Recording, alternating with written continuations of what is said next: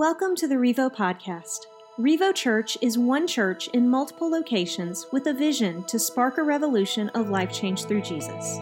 We hope to accomplish this through our core values of love big, serve hard, live bold, grow deep, and move forward. For more information on our service times and locations, please visit our website at discoverrevo.com. Hey, thanks, Michael, for sharing. You guys may not know this, but not only do we have students that meet on every campus every week, but we do these United events where there are over 100 students that gather on one of our campuses, big outreach. Man, dude, it is a blast. God's doing some amazing things. And Josh and Jordan and I hang out on this campus, so we get to hang out with the students week in and week out. So, man, just wanted to make sure you guys know all that God is doing here. And, man, just some things that you can get excited about. Last week, we kicked off this brand new series called Changes. And this collection of talks all revolves around this one big idea, that every person in this room right now has something about their life that they wish would change. I don't care what color you are, I don't care how old you are, I don't care how much money you have or what you do as a day job. Every single person in the room and everyone watching online has something in their life that they wish would change. Maybe it's a physical thing, an emotional, mental, relational, financial. If you're here, obviously, there's some spiritual things that may be on your radar that you wish you could change. And so I think our culture knows that we are people that are all about change. Lots of people want to change things about their life because they've tapped in, because it seems like everyone has an opinion on what it's going to take for you to change. You ever notice that? Like our culture is screaming words out that if you really want to change, then you need to do this or say this or be a part of this or join this. And so I want to take a minute and identify some of the, maybe some of the buzzwords in our culture that people are convinced and they are shouting at you that if you do this, then things change. And so I'm going to just debunk those for a second. This is going to be a trigger warning, okay? Something over the next few minutes might offend you. And if that happens, okay. If it doesn't happen, just come back next week. Like everybody's going to get offended. That's the goal, and that's going to happen. And so eventually you'll get it. So if you don't get offended today, come back next week, and something I say will offend you. So don't be offended if you don't get offended today. We'll get around to it. But here are the words that I hear a lot in the world, in our culture, that people are screaming, I know you want to change, and this is what it's going to take to change. Here's the first big buzzword, right? Awareness. Man, we need more awareness around this issue or around this thing. And if we had more awareness, then things would change. Heads up, awareness doesn't change anything. Awareness makes you aware, but it doesn't change anything. I'll give you an example. It happened to me just a few weeks ago. I was riding in my car, and my gas light came on the dashboard. My car was making me aware that I was getting ready to run out of gas. You know what I did? I drove that sucker for 3 more days. I'm riding in the car with my oldest daughter, Leah, and we're driving like from our house to the church, and all of a sudden I'm like, I think I probably should pull into this gas station across the street next to the Dollar General. I pull into the parking lot, my car cuts off. Like I run out of gas in the parking lot. I'm pushing the steering wheel. I'm like, Leah, like move with me, motion with me to get us towards the tank. Now, I ran out of gas in the parking lot. Now, if awareness changed things, then when that light went off, my gas tank would have filled up. But awareness doesn't change anything. Awareness makes you aware, but that's it. But some people are convinced, man, if we just need to raise awareness and this issue will change, or we need to make more people aware and these things will go away. Awareness doesn't change anything. Another thing that people will say is education. You know, if more people were educated about this, then it would change. Or we need to re-educate some people about these different subjects and about these things, and that would bring about change. Heads up, education gives you information, but it does not give you transformation. Education doesn't change anything. Education makes you smarter, but you're still the same. I'll prove it to you. In 1994, the federal government decided that they would make a new mandate that anything you bought in a grocery store had to have the nutritional information on it. You had to know how many calories, how many grams of fat, how many carbs. There had to be a list of all of the ingredients. And the reason they did that is because they realized that people in America were eating unhealthy and that obesity was on the rise. And so they said, all we need to do is we need to educate people. We need to put the nutritional facts on it, and you will pick that up. And once you see how many calories are in that bad boy, you will not buy it. You will choose greater things. Change comes from education. Fast forward to 2011, they started doing this at fast food restaurants.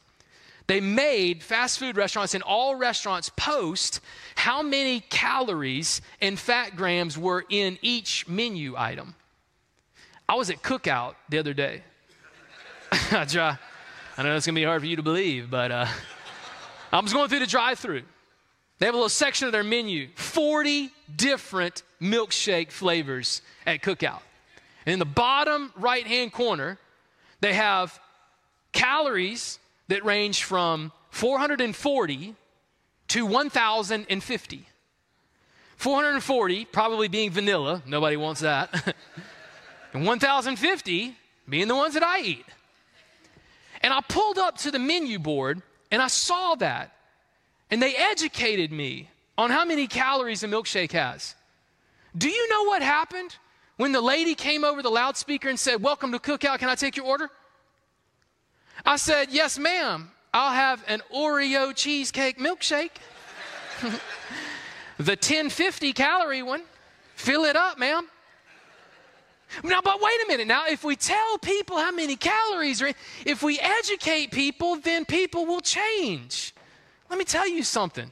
That was the best tasting 1,050 calories I had all day long.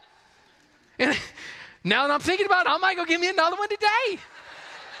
Education doesn't change anything. Education does not lead to transformation. It just makes you smarter. Look at the stats. We started that in 2011. For the next 9 straight years, the obesity rate in the United States grew. Education doesn't change anything. Change changes things. If nothing changes, then nothing changes. Maybe the one that I'm guilty of the most is hard work. You ever heard that? Man, if you work hard, you can change any part of your life. I even have this shirt that I run in, I work out in, I mow the grass in, and it's got a simple statement on it. I get a little swagger about myself when I put it on. It's got a simple statement. It's this: nobody cares, work harder. Like, I like that mantra. Like, I'm just like, instead of complaining about what you don't have and about the opportunities that you weren't given and being born into the wrong family, here's an idea. Nobody cares, work harder. Like, stop complaining and start working harder, and whatever you want, if you work hard enough, then you can get it. Start waking up early and start going to bed later and sacrifice and work hard, and it'll change. It sounds good, right? Problem is, it's not right. Like, I'm all about hard work. Like, I love a hard work ethic, but there are some things in your life, I don't care how early you get up and how late you stay up, I don't care how many jobs you work and how much you sacrifice and save, there are some things that hard work are not going to change. Because hard work doesn't change things. Change changes things. Last one, I hear this one a lot, is experience. You know, if people had more experience, if they had more experiences, then life would change. I read some stats recently, just came out about 2021, some marriage and relationship stats. And in the year 2021, 40% of first-time marriages ended in divorce. Right? So almost like 40 point something. So round up to 41% of first-time marriages ended in divorce. Now, there were also some stats that shared the percentage of second-time marriages that ended in divorce. 60% of second marriages end in divorce. Do you know what percentage of marriages and couples that are on their third marriage ends in divorce? 73%. Now, wait a minute now. If experienced change someone, then the more times you were married, the less likely it would be that you would get a divorce. But here's the reality. Experience in marriage only leads to a higher divorce rate. So I know a lot of people are going to say, well, we need to experience certain things and it'll change. That doesn't happen. That doesn't change things in life. The problem is, man, I don't care what background you have. I don't care how much money you have. I don't care what experience or how aware or how educated you are or how hard of a worker you are. There are some things in your life that are simply not going to change. I love how Paul puts it. I hate that I relate so much to this verse in Romans, but there were some things about Paul's life that he wanted to change. And for real, this would be my life verse if it wouldn't make me look so doggone bad. But Paul admits something. Tell me this is not a verse that you can relate to. Listen to what Paul says. He knew there were some things that he wanted to change about his life, but they just wouldn't change. He says this, I want to do what is right, but I can't. I want to do what is good, but I don't. I don't want to do what is wrong, but I do it anyway. I have discovered this principle of life, that when I want to do what is right, I inevitably do what is wrong. Doggone it, man. That's me. How many times do you do something, you're like, I knew I shouldn't have done that. I know better than that. I knew that wasn't going to end well. How many times have you ever made a promise to somebody, maybe it's to God in prayer or to a relationship that you were in, that you're like, I promise you I will never do that again. Turn over a new leaf right here. That will never happen again. Only a few days later, it happens again. Why is that? Paul realized it, and it's the first thing that I want to ask you to jot down as you think about how to change in your life and experiencing these changes, these areas of your life that you're like, man, I really want this to change. Why won't it change? Here's the first thing I want you to jot down. Realize this. There are things in your life that you will never be able to change. There are some things in your life that you will never be able to change. I want you to get that because I don't want you to waste your life spinning your wheels trying to change things that you can't change. They're never going to change by you.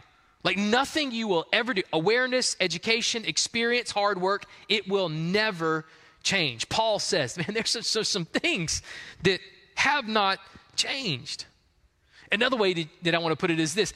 There are some things about you that you couldn't change even if you wanted to, no matter how bad you want it.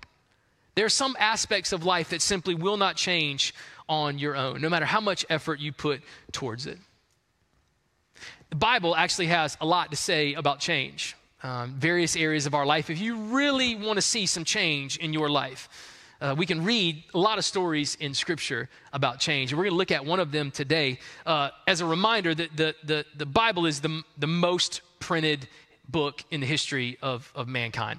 It's the most sold, it's the best-selling book of all time. More copies have been printed and translated into different languages than any other book. In fact, the printing press was invented because a group of people wanted to make the Bible widely accessible to the entire world. And so if you go into a library or you go into a bookstore or you have a book at your house, that book would not exist if it weren't for the Bible. For someone wanting to make the Bible well known and to be able to print it and pass it around all around the world. So not only do we have the best-selling book that we're going to look at, but in that book is arguably, I guess you can argue it. I don't know if you can or not. There's one verse in particular in this Bible that is more memorized, more quoted, more well-known than any other verse in this entire Bible.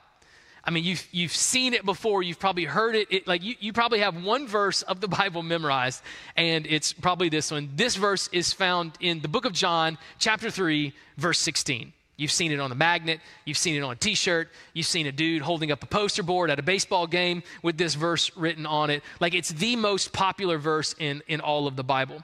But have you ever heard the story and the context of where that verse comes out of? That's what we're going to look at today. If you have your Bible, we're going to do John chapter 3. I want to show you the story, a conversation that Jesus had with a guy in the middle of the night. This guy rolls up to him, wakes Jesus up in the middle of the night because he's got a burning question that is all about change and how I can see some change in my life. In John chapter 3, the guy's name is Nicodemus. Maybe you've heard of him before. There was a man named Nicodemus, a Jewish religious leader who was a Pharisee. After dark, one evening, he came to speak with Jesus. "Rabbi," he said, "we all know that God has sent you to teach us. Your miraculous signs are evidence that God is with you."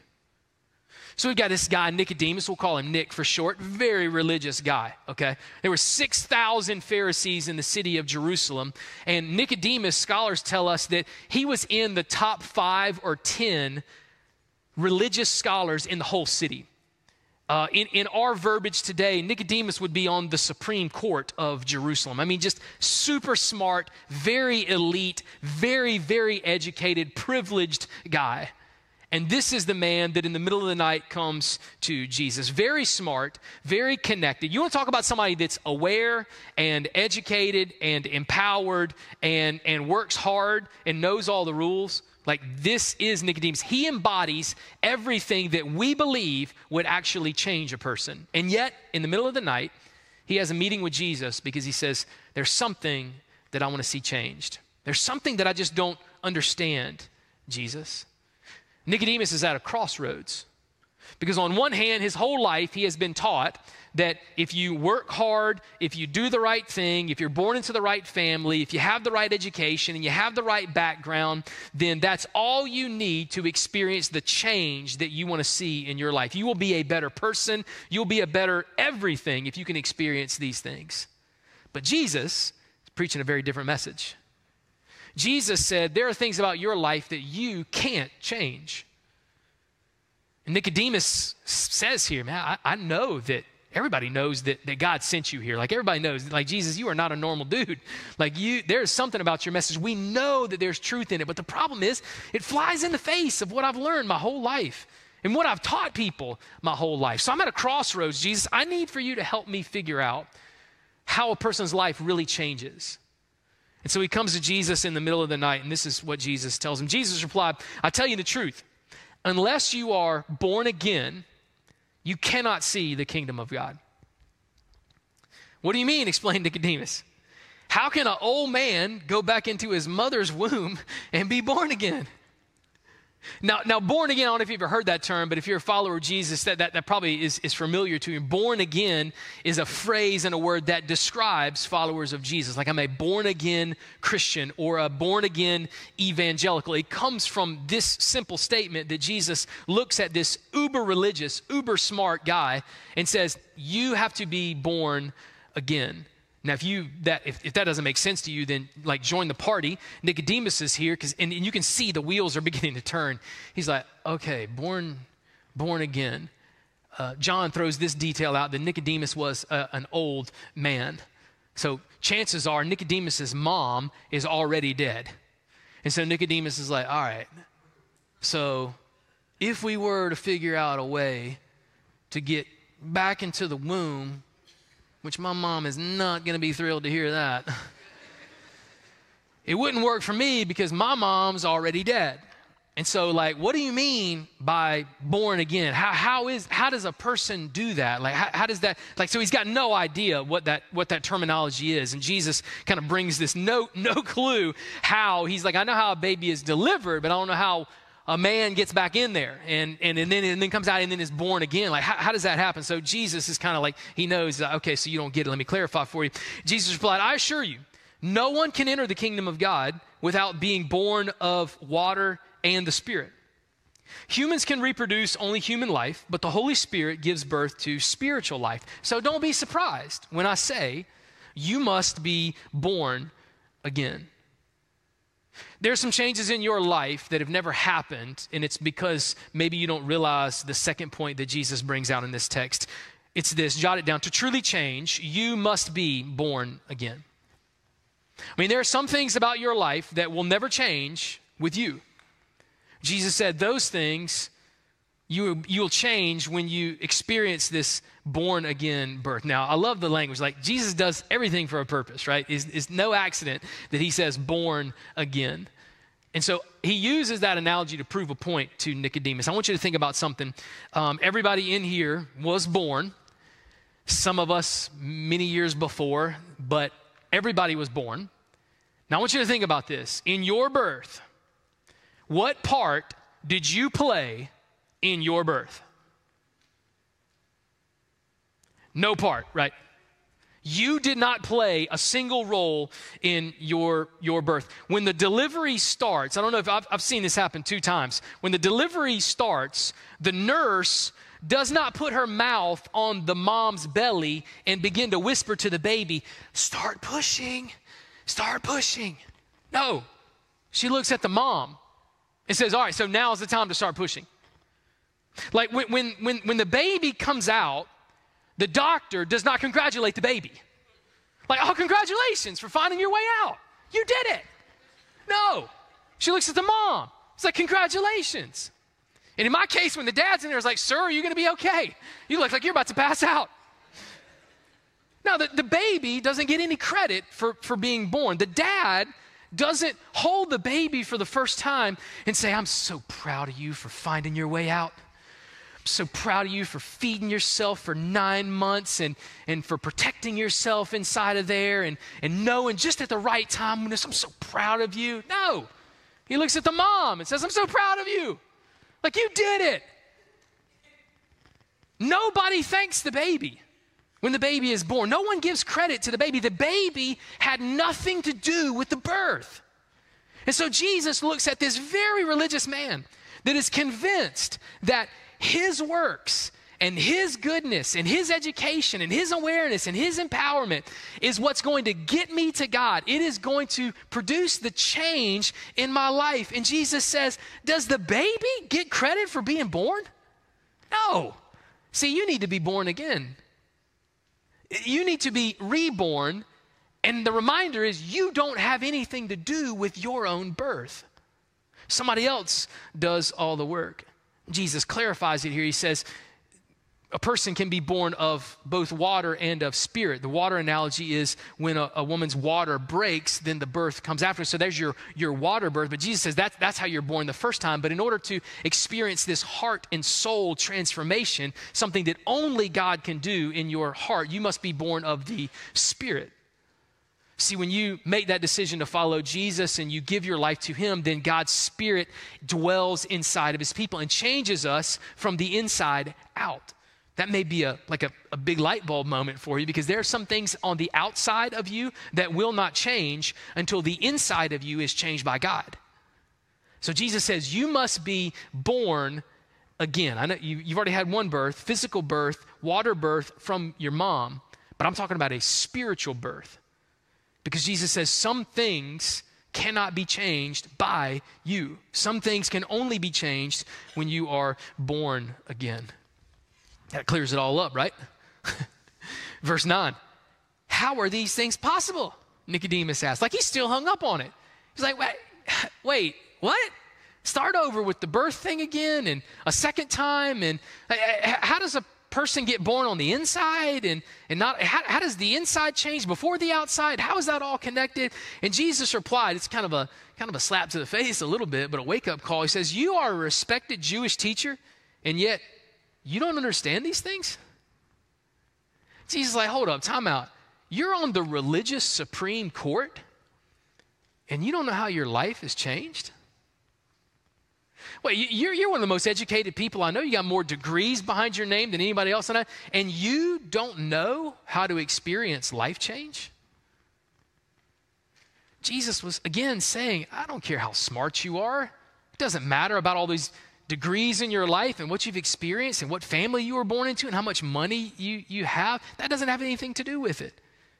And Jesus makes a point here that even the most religious person can totally miss how their life has changed. Even the most educated, elite people can totally miss what Jesus is trying to say here. We close it out with John 3:16. For this is how God loved the world. Jesus said, you want to really understand what this life is all about? You want to really understand how your life has changed? This is how God loved the world. He gave his one and only Son so that everyone who believes in him will not perish, but have eternal life. God sent his Son into the world not to judge the world, but to save the world through him. Jesus makes a simple point here. Third thing to write down, get this, man, this will change your life. There are things in your life that will never change without Jesus. Period.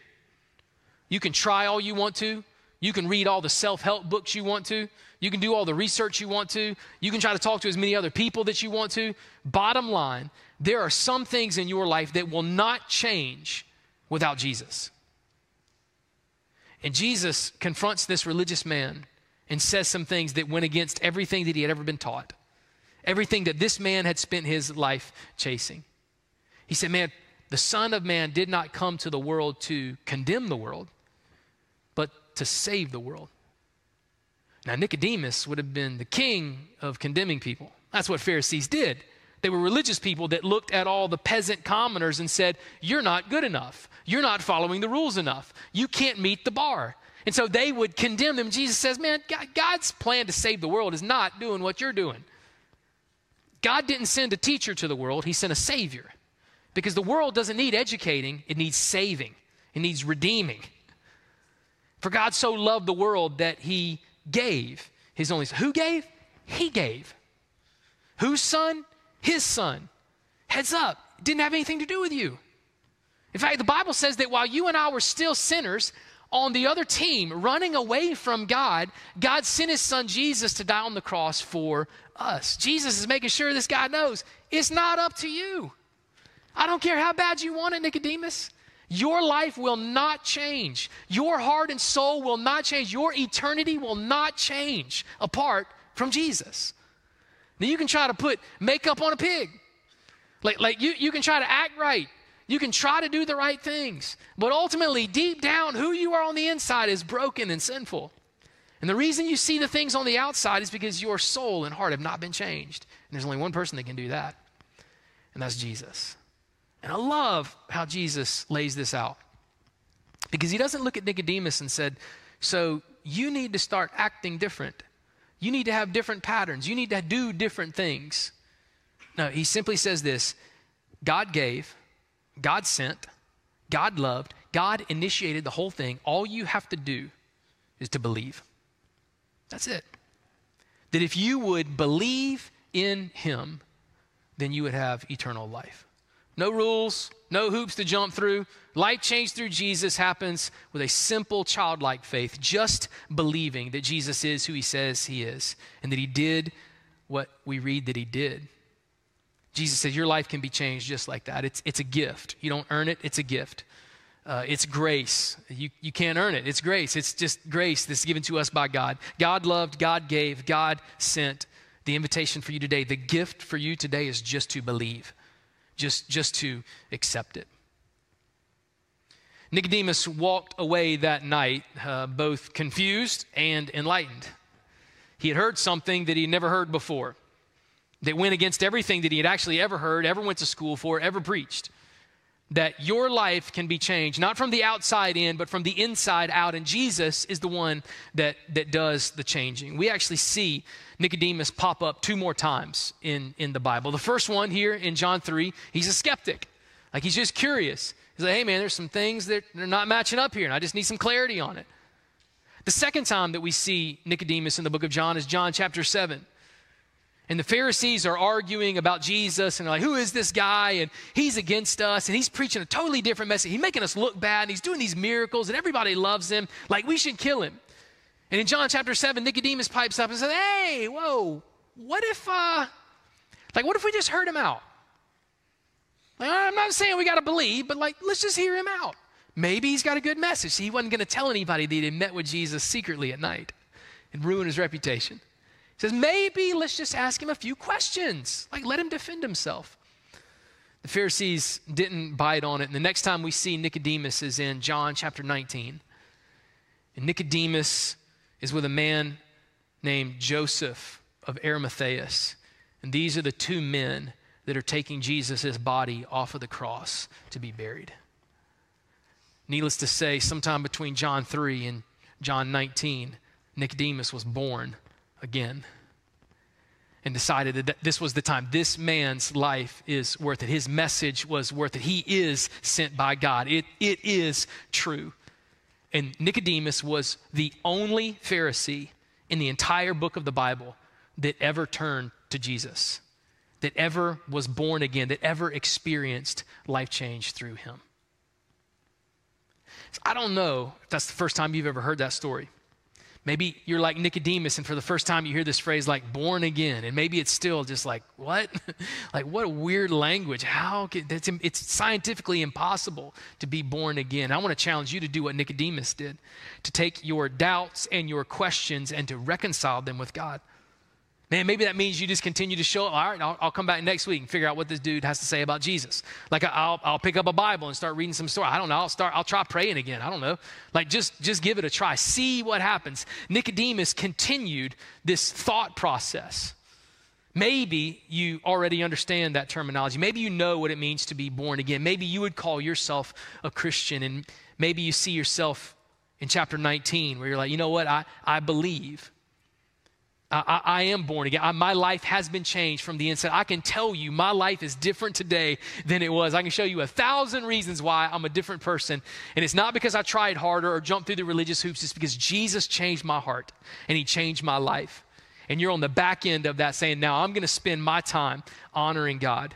I'm going to spend my time helping other people know who this Jesus is and what he's done for my life. Everybody in the room can learn something from the story of Nicodemus. And so I want to challenge you, if you have that thing in your life that you're like, man, why doesn't it change? Why won't it change? Why won't my marriage? Why won't my finances? Why won't my relationships? Why won't my situation at work change? There's a possibility that God wants to change you here before he changes your circumstances outside.